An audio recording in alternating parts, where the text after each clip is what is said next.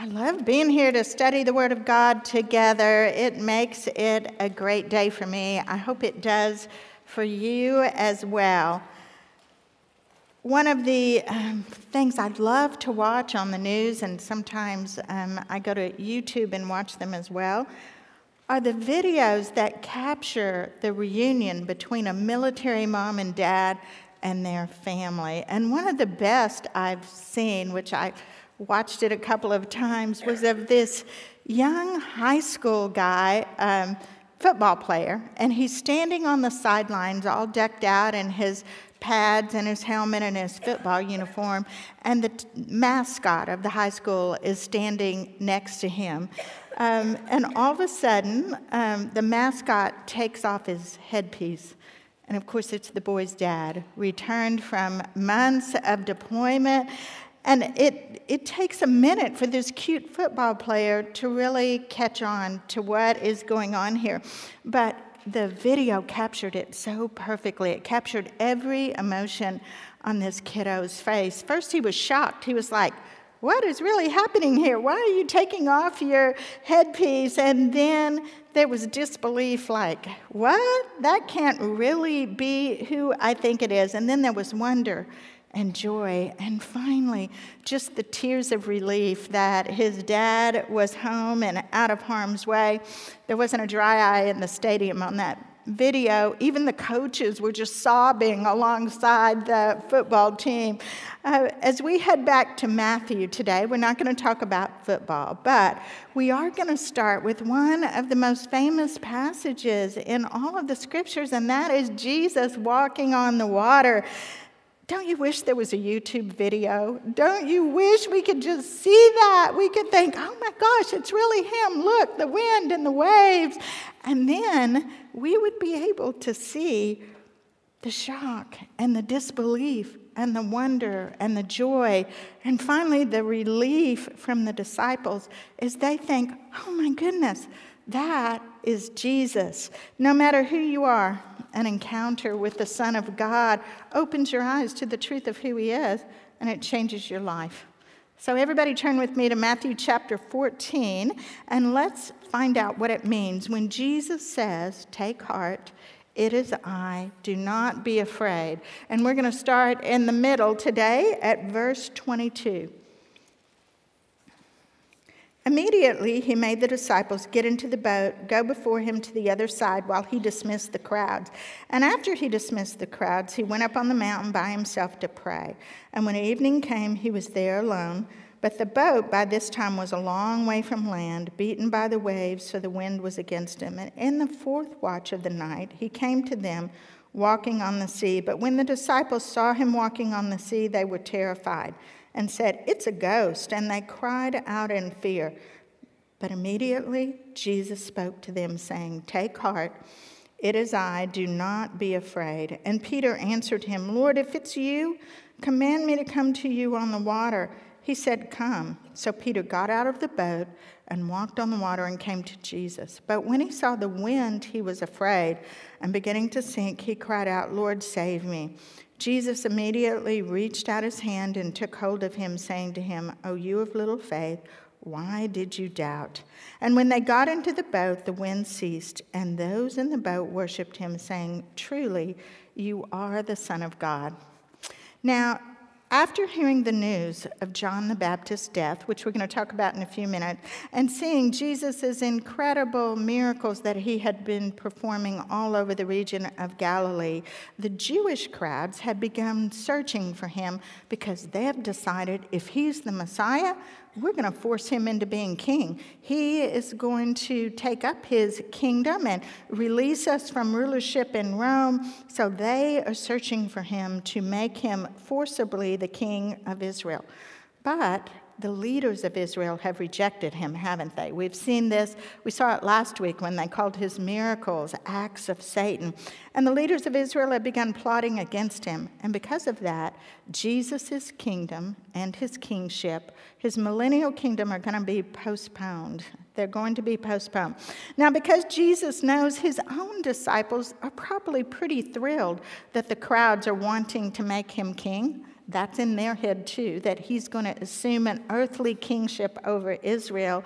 Jesus diffuses the situation here, and he does what any good leader would do. He sends the crowds away. He makes the disciples get in the boat and leave so that they're not together plotting against him. And then he seeks out a quiet place to spend some time with his Father. Look at what John records in his gospel in John 6:14 and 15 about this time in Jesus' life.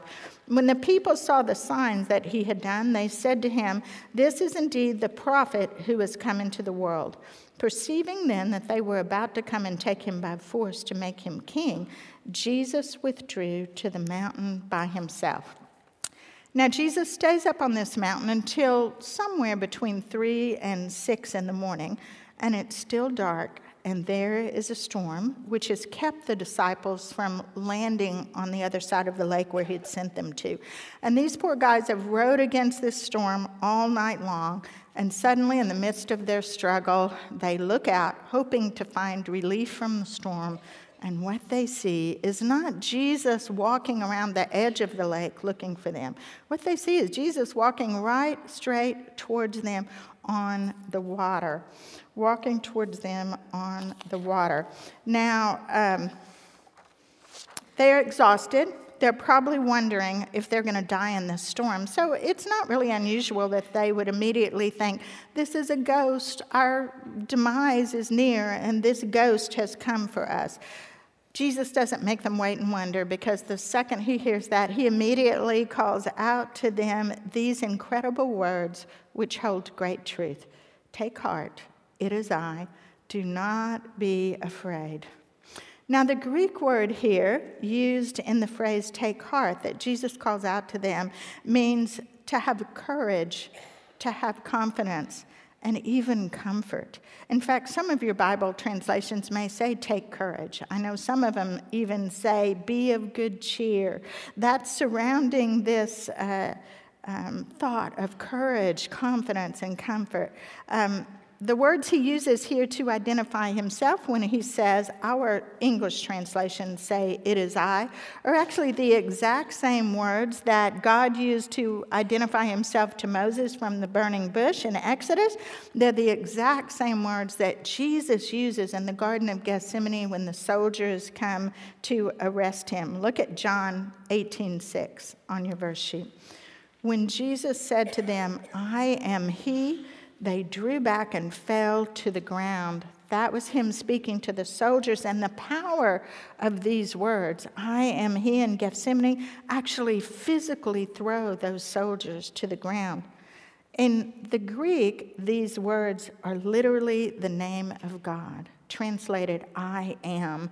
And when Jesus speaks these words to the disciples as he walks towards them on the water, he's giving himself an identity, isn't he? He's identifying himself to them without a shadow of a doubt. He's speaking that he is God incarnate. He's the Messiah. He is the Son of God. Now, as Jesus speaks here, Peter, our great Peter, has an incredible moment. Now, just like the rest of the disciples, he has been gripped in fear.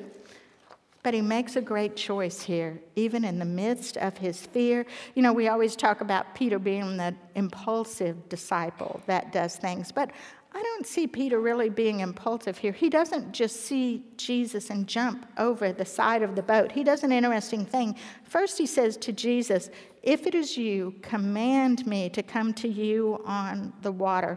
Now, this phrase, if it is you, doesn't display doubt on Peter's part, because probably in our culture it is better translated since it is you or because it is you. That's really the meaning of these words here. And it's not really crazy that Peter asked Jesus to command him to do a miracle, which would be to walk on the water just like Jesus is doing. Because Jesus had previously given the disciples the power to do miracles. Look at Matthew 10 on your verse sheet. And this is Jesus saying to the disciples, and proclaim as you go, saying, the kingdom of heaven is at hand. Heal the sick, raise the dead, cleanse the lepers, cast out demons. So, when Peter gets the command from Jesus, who says, come, he makes a choice. And Peter's choice is to let go of his fear and this crazy situation, the wind and the waves and the storm and this man walking on the water. He chooses faith. He chooses faith, and then he gets out of the boat. You know, as I've studied this, I don't really think the hard part was getting out of the boat. I think the hard part was first choosing faith. Choosing faith in the midst of a crazy storm, as Peter does here, really is an incredible act of discipline. An incredible act of discipline, because faith is not an emotion, is it? Faith is not an emotion. It's a disciplined choice in all of our lives and every situation that we face. It was probably 15 years or so ago, we had a women's retreat speaker by the name of Nay Bailey, a great gal. And Nay had written a book called Faith is Not a Feeling. And it was a thought that so resonated with me at the time when we had Nay come and speak, because in the midst of every storm in my life, faith was never the emotion that washed over me first. The feeling that comes to most of us, most often in the midst of a crisis, is fear, isn't it? We feel fear immediately when we first hear the words cancer or divorce, or we get that phone call that says someone we love has been in a terrible accident. But there's a key here for us, something for us to learn. The key for us to be able to do what Peter does here, which is choose faith over fear in the midst of a terrible storm, is actually found in Jesus' own words to the disciples. Take heart, it is I, do not be afraid. Because what Peter chooses here is to believe the words of Jesus, to believe the words of Jesus, and his courage and his confidence and even his comfort come from believing that Jesus is the Son of God. When Jesus says, I am, Peter's heart gets it. And as he believes the Son of God, he recognizes that the Son of God has authority in heaven and on earth. And Peter believes that he could do anything if it is Christ's will for him. The storm that has terrified Peter is still there, but he chooses faith. He makes that disciplined choice, and he believes the words that Jesus speaks to him. Take heart. It is I. Do not be afraid. Look at Philippians 4:13 on your verse sheet. I can do all things through him who strengthens me. Peter personifies Paul's verse here. Now, we don't know how long or how far Peter actually got as he walked on the water before he looked around and thought, oh no, my disciplined choice of faith has me out here in the midst of these waves and the storm. What am I doing out here defying nature in the midst of a terrible storm? And when he does, stop listening to the words of Jesus and start looking at the storm, then his fear rises up again and his faith fails him at the worst moment and he begins to sink. But Peter has another great moment here, even as his faith fails him, because even in the midst of sinking, what does he do? He chooses faith again. He calls out to Jesus. I would have been screaming hysterically, help me, I'm drowning.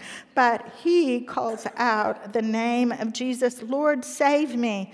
And when he does, Jesus, because he is the Son of God, reaches out his hand and saves him immediately. Now, he does give Peter a slight rebuke here and comments on his shrinking faith, because I think in Jesus' mind, it would have been a better choice for Peter's faith to have lasted until they both got into the boat. Can you imagine? Can you imagine what that situation would have been like to stop as you're sinking and call out the name of Jesus and believe that he is the Son of God? A friend of mine tells the story of last spring. She was out working in her garden and she tripped and fell and landed right on her elbow and broke her elbow. And she was alone at the house at the time, and she hadn't thought to take her phone out in the backyard with her. And as she laid there after falling, she looked down at how disfigured her arm immediately was. And she told me later that when she saw her arm and how bad it looked, that she called out the name of Jesus. She said, "Jesus, have mercy on me." And after she did that, she was able to get herself up and get in the house and get to her phone and call for help. Fear is the emotion that strikes first in any storm. Faith is the disciplined choice of those who recognize that Jesus is the Son of God and believe what he says. You know, Jesus' powerful words in this story, which I've probably read and overlooked many times. Take heart, it is I, do not be afraid. Answer a great question. They answer the question for the disciples and for us of who Jesus is. And Peter's actions answer the question for us of what do we do when we know who Jesus is. We can have the courage to choose faith over fear when we recognize who he is and believe the words he speaks to us. Now, the rest of chapters 14 and 15 are also filled with amazing stuff, and they help us recognize and believe that Jesus is the Son of God as well.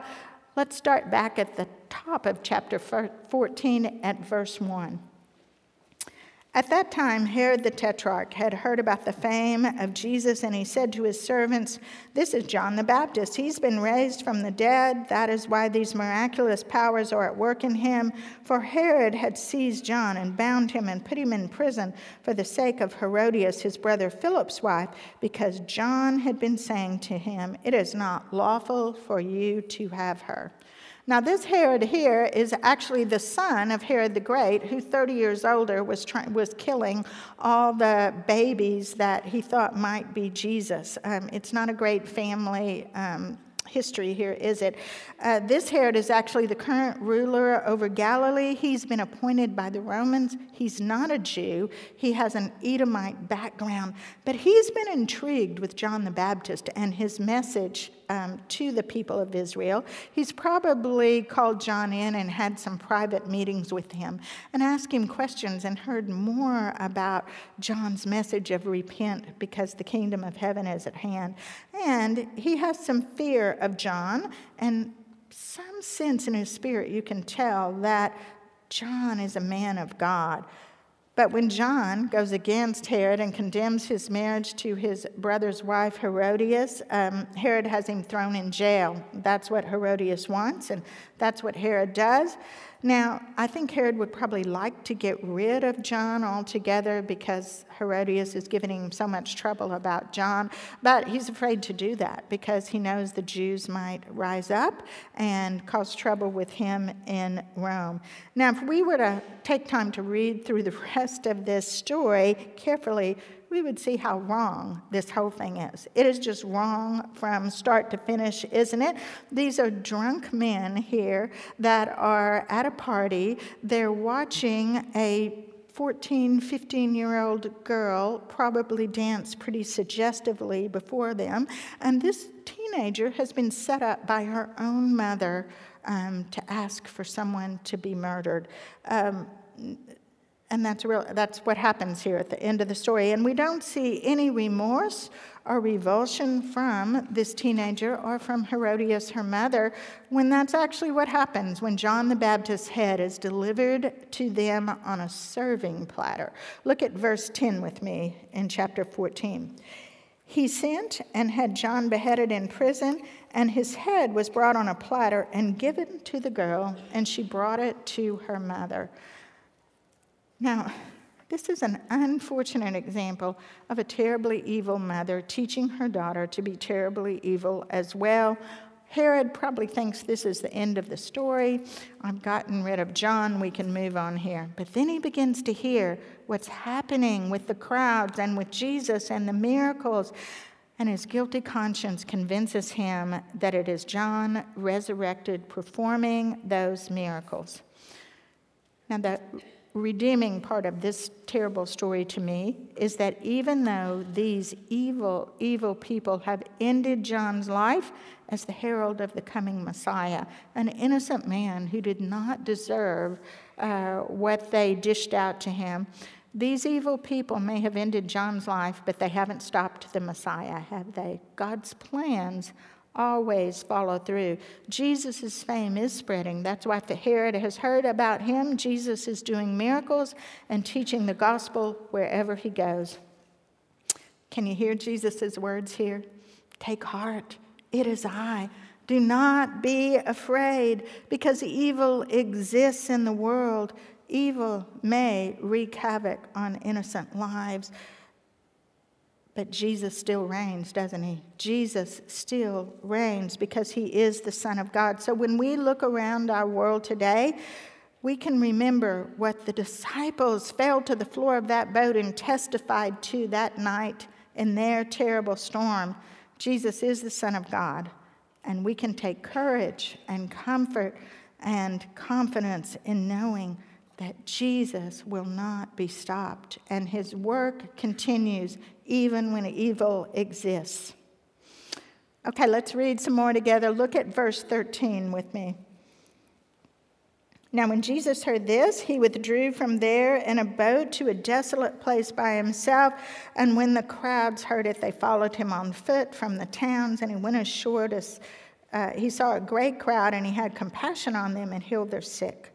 Now, when it was evening, the disciples came to him and said, "This is a desolate place. The day is now over. Send the crowds away and go into the villages and buy food for themselves." But Jesus said, "They need not go away. You give them something to eat." They said to him, "We only have 5 loaves here and 2 fishes."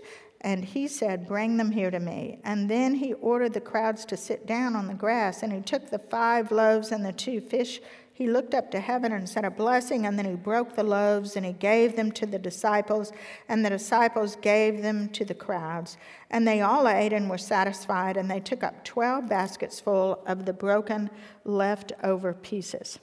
Now, following John's death, Jesus began to gear his ministry more towards teaching and training his disciples. This is only about 18 months to a year before the crucifixion. Jesus knows the timeline, and he knows, I need to be building into these men. And what he does here is he travels outside the reach of Herod to Bethsaida, where Philip the Tetrarch rules. But before he finds that quiet place that he's looking for to teach and train his disciples and continue to prepare them for what's coming, he's swarmed by people that really are desperate for his healing and his compassion. And in his compassion, Jesus not only heals their physical needs, but he also addresses their spiritual needs. And we see that in the account of this in the other Gospels, actually. They asked Jesus, but by the end of the day, the disciples are done. They have had it, and they ask Jesus for a break here. They ask him for the only solution that they can come up with in their minds, and faced with these 5,000 people, and I would have said the exact same thing. And they say, let's send the crowds away to the nearest town to buy food. But Jesus has another idea, because he's ready for the disciples to begin to feel the burden of shepherding on their own, and not simply to be walking around with him as spectators to his shepherding, because he knows that they are going to eventually shoulder all the load for shepherding after his death. Look at John 21 on your verse sheet.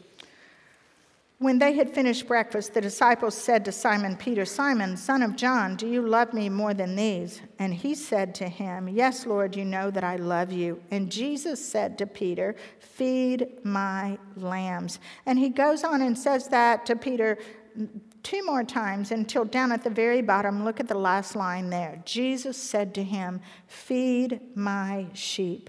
Jesus knows the disciples' future. He knows the disciples' future, and he's ready for them to learn that ministry and shepherding and taking care of lost sheep is more than simply being his shadow. Shepherding the sheep in the future would mean taking whatever they had available to them and bringing it to the Lord so that he could provide what was needed. And that's what they walk through here. They come up with 5 loaves and 2 fishes, which I'm kind of shocked that's all they came up with in the midst of probably 9,000 or 10,000 people, but that's what they had. And because of the fact that they brought it to Jesus, it becomes everything they need and more for probably about 10,000 people by the time they count in their wives and their children. They give it to the Lord for his blessing. Now, if this was the only story in Scripture of God's supernatural provision, we could probably pass it off as an anomaly of when Jesus walked physically on the earth. But if you think about the Scriptures, God provides for his people over and over again, doesn't he? God provided for the nation of Israel by sending Joseph ahead of them into Egypt before the famine. And then he provided for them with manna and water and every other single thing they needed in the wilderness. He provided oil and flour for the widow of Zarephath and her son. He provided an earthquake for Paul in prison, didn't he, when he needed to be released? We could spend the rest of the week talking about God's provision for his people. Because Jesus is the Son of God, we can depend on him to provide whatever we need when we do his work. You know, it's never how much we have. It's never how much we have. How much money, how many workers, how much wisdom, how many loaves or fishes. It's how much we trust him with what we have that accomplishes ministry in his name. That's the lesson here for the disciples. How much do you trust me with what you have when you need to feed the sheep? When faced with ministry, big or small, we should hear Jesus' words and believe them because he is the Son of God. Take heart, it is I. Do not be afraid, even when you have 10,000 hungry people, 5 loaves and 2 fishes. Now, chapter 15 continues with the attack of the Jewish leaders on Jesus. Look at chapter 15, verse 1 with me. The scribes and the Pharisees came to Jesus from Jerusalem and said, "Why do your disciples break the tradition of the elders? For they do not wash their hands when they eat." And he answered them, "And why do you break the commandment of God for the sake of your tradition? For God commanded, 'Honor your father and your mother, and whoever reviles father or mother must surely die.' But you say, if anyone tells his father or mother, 'What you would have gained from me is given to God,' he need not honor his father. So, for the sake of your tradition, you have made void the word of God." Now, these scribes and Pharisees have come all the way from Jerusalem to attack Jesus, and that shows you how powerful the opposition to Jesus really was, because now they're traveling to come after him. And what Matthew describes here is simply the transgression of ritual hand washing before eating. Now, Mark's gospel goes a little further into detail, and he talks about the ritual washings of the plates and the cups and the pots, and even the ceremonial dining couches that had to be purified before they ate. So the accusation in these verses is really not about hand washing as far as the Pharisees are concerned with Jesus. The accusation in these verses is about Jesus disregarding Jewish ceremonial law, the traditions that have been added upon tradition centuries after centuries of the nation of Israel. Jesus does not get into a little argument with them about the tradition here. What he does is bypass all that ceremonial tradition stuff, and he goes, that he's accused of omitting, and he really goes to the heart of the matter, which is the heart of the Pharisees. He challenges their commitment to these rituals by pointing out their own lack of commitment to God's commands in the 10 Commandments. And he specifically points out the commandment to honor their father and their mother, because they had, over the centuries, put in place man-made traditions that kept parents and families from being cared for simply because they had dedicated funds to the temple after their death. They were standing there talking to Jesus about the tradition of hand washing, and he was looking straight into their hearts. He was looking straight into their hearts. And Jesus knows the truth about human hearts, doesn't he? We can't run away or disguise or throw up some kind of smoke screen when it comes to Jesus, because Jesus knows that it is sin that comes straight out of our hearts. It doesn't have anything to do with what we put into our mouths at mealtime, because it's our hearts that need cleansing every moment of the day. And Jesus is not going to stand there and talk to them about washing hands when he knows that it's our hearts that God examines when we claim to be his people, not our eating habits, not our pots and pans. Can you imagine going to God and having him say, "You didn't load the dishwasher this morning. Sorry." That is exactly what Jesus says here. It's not our pots and pans that we need to be worried about, people. It's our hearts. And he quotes the prophet Isaiah in verse 8. Look at that with me. "This people honors me with their lips, but their heart is far from me. In vain do they worship me, teaching as the doctrines, the commandments of men." Sadly, even the disciples have difficulty grasping the cover-up here. That the Pharisees want to cover up a heart that harbors sin by camouflaging it with this distracting layer of legalism and rituals. And after they've heard the discussion that Jesus has with the Pharisees, they get a little bit nervous and anxious enough to actually go to Jesus and say, "We're afraid you've offended the rule-following Pharisees."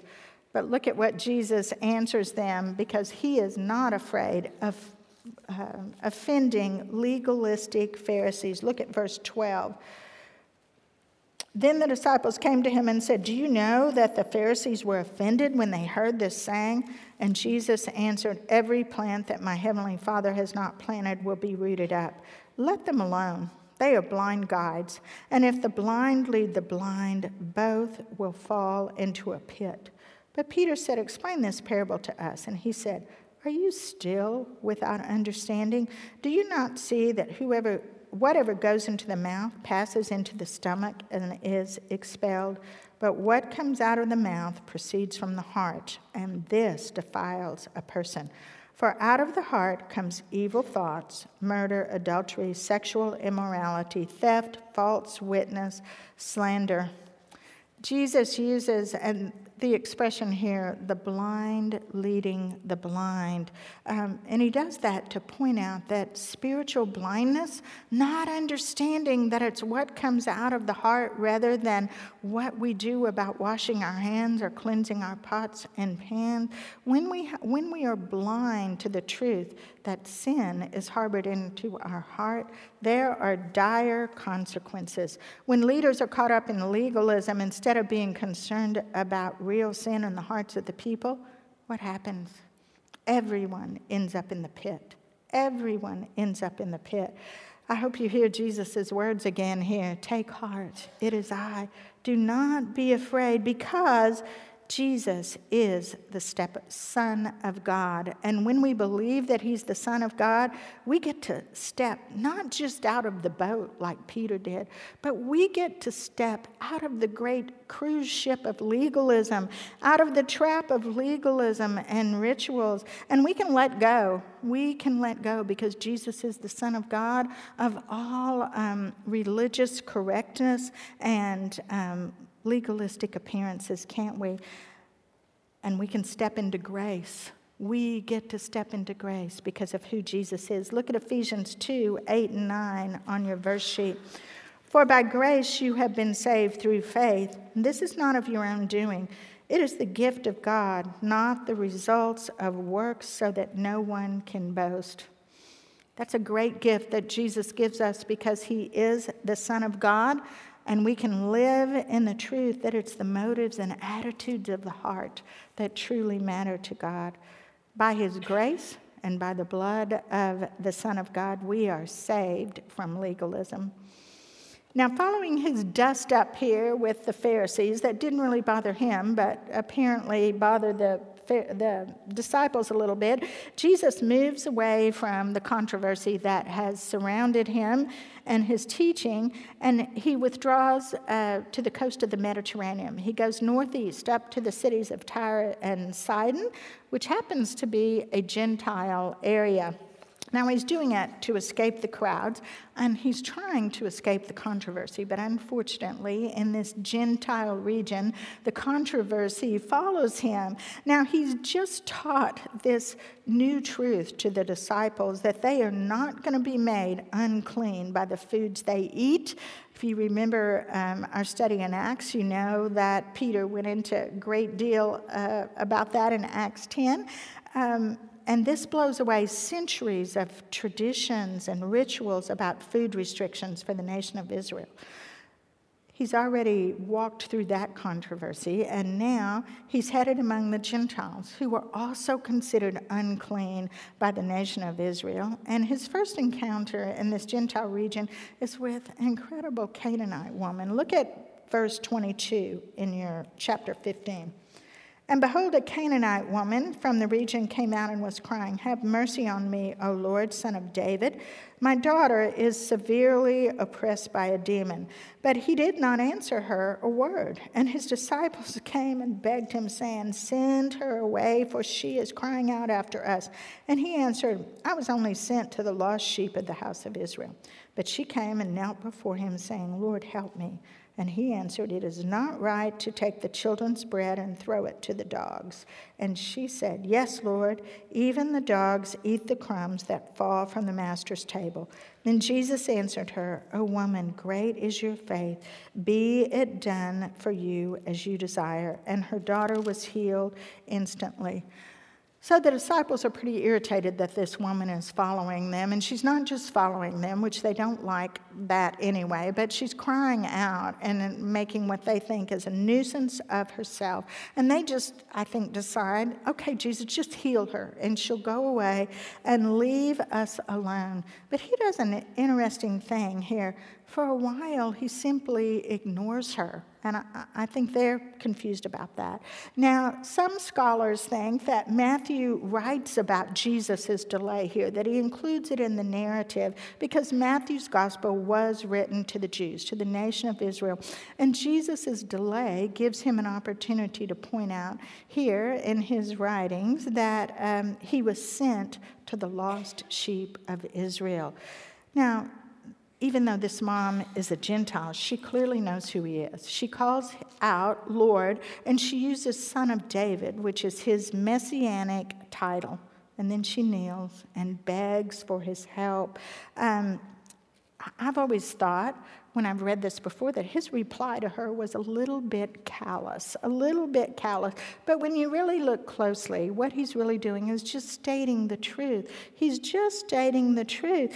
The nation of Israel is God's chosen people, and he has sent the bread of life first to his children, these precious people that he has raised up from Abraham and carried throughout the centuries. They are his children. They are the ones that are going to sit at the master's table and eat the bread that he sent straight into their lives.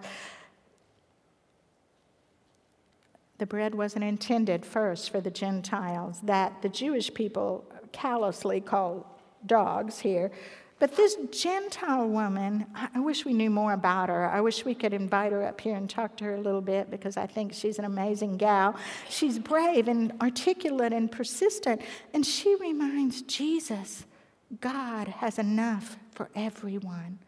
God has enough for everyone. The bread may be on the table for the children, but even the crumbs at God's table are blessings that change lives. I've had that in my life, thinking, I just need a little crumb, Lord, and then he gives me over and above anything I could possibly want. And Jesus does the same thing for the Gentile mom here that he did for the Gentile centurion that we studied a couple of weeks ago. He heals her daughter based on her faith, not on her ancestry, not on her inclusion in the covenant that God has made with the nation of Israel. Look at Matthew 8 on your verse sheet. When Jesus heard this, he marveled and said to those who followed him, "Truly I tell you, with no one in Israel have I found such faith." And to the centurion, Jesus said, "Go, let it be done for you as you have believed." Nowhere in Israel had Jesus seen faith like this woman that just wanted the crumbs from the master's table, or the centurion that believed he could simply say it and it would be done. And you know what both of these stories are? They are the foreshadowing of the day when the Gentiles will become part of God's kingdom by faith in Christ alone. We also see the Lord's blessing here on Gentiles as Jesus repeats his incredible miracle of feeding thousands from loaves and fishes. And this is a separate incident from the feeding of the 5,000. They're not just retold in a different way. Jesus is on a mountain in East Galilee, and he stops to rest. But once again, he's swarmed by a crowd. And this time it's a Gentile crowd, which is a little bit unusual and proves how famous he has become. And for 3 days, he patiently and selfishly teaches and heals these Gentiles. But at the end of 3 days, it's Jesus this time that's worried about where in the world are these people going to get something to eat. Look at verse 32 in Matthew 15 with me. Then Jesus called his disciples to him and said, "I have compassion on the crowd, because they've been with me now 3 days and have nothing to eat, and I am unwilling to send them away hungry, lest they faint on the way." And the disciples said to him, "Where are we going to get enough bread in such a desolate place to feed so great a crowd?" And Jesus said to them, "How many loaves do you have?" And they said, 7 and a few small fishes. And directing the crowd to sit down on the ground, he took the 7 loaves and fish, and having given thanks, he broke them, gave them to the disciples, and the disciples gave them to the crowds. And they all ate and were satisfied. And they took up 7 basketfuls of broken pieces left over. You know, it was curious to me that the disciples did not anticipate what was going to happen here. You would think they would have already gone around and counted up and said, well, we have this many loaves and this many fishes, because you know Jesus is going to bless it. But it's possible that the reason they don't think that the miracle is going to happen here is because this was a Gentile crowd. And they don't anticipate that Jesus will perform the same miracle for the Gentiles in feeding them that he has done for the nation of Israel. In the first miracle, Jesus provides for his people Israel. But this miracle reveals the truth that God's blessing and favor will fall outside of the lost sheep of Israel. Look at John 10:16. "And I have other sheep that are not of this fold, and I must bring them also, and they will listen to my voice, and there will be one flock and one shepherd." One flock and one shepherd. And that's what we see when we compare these two miracles.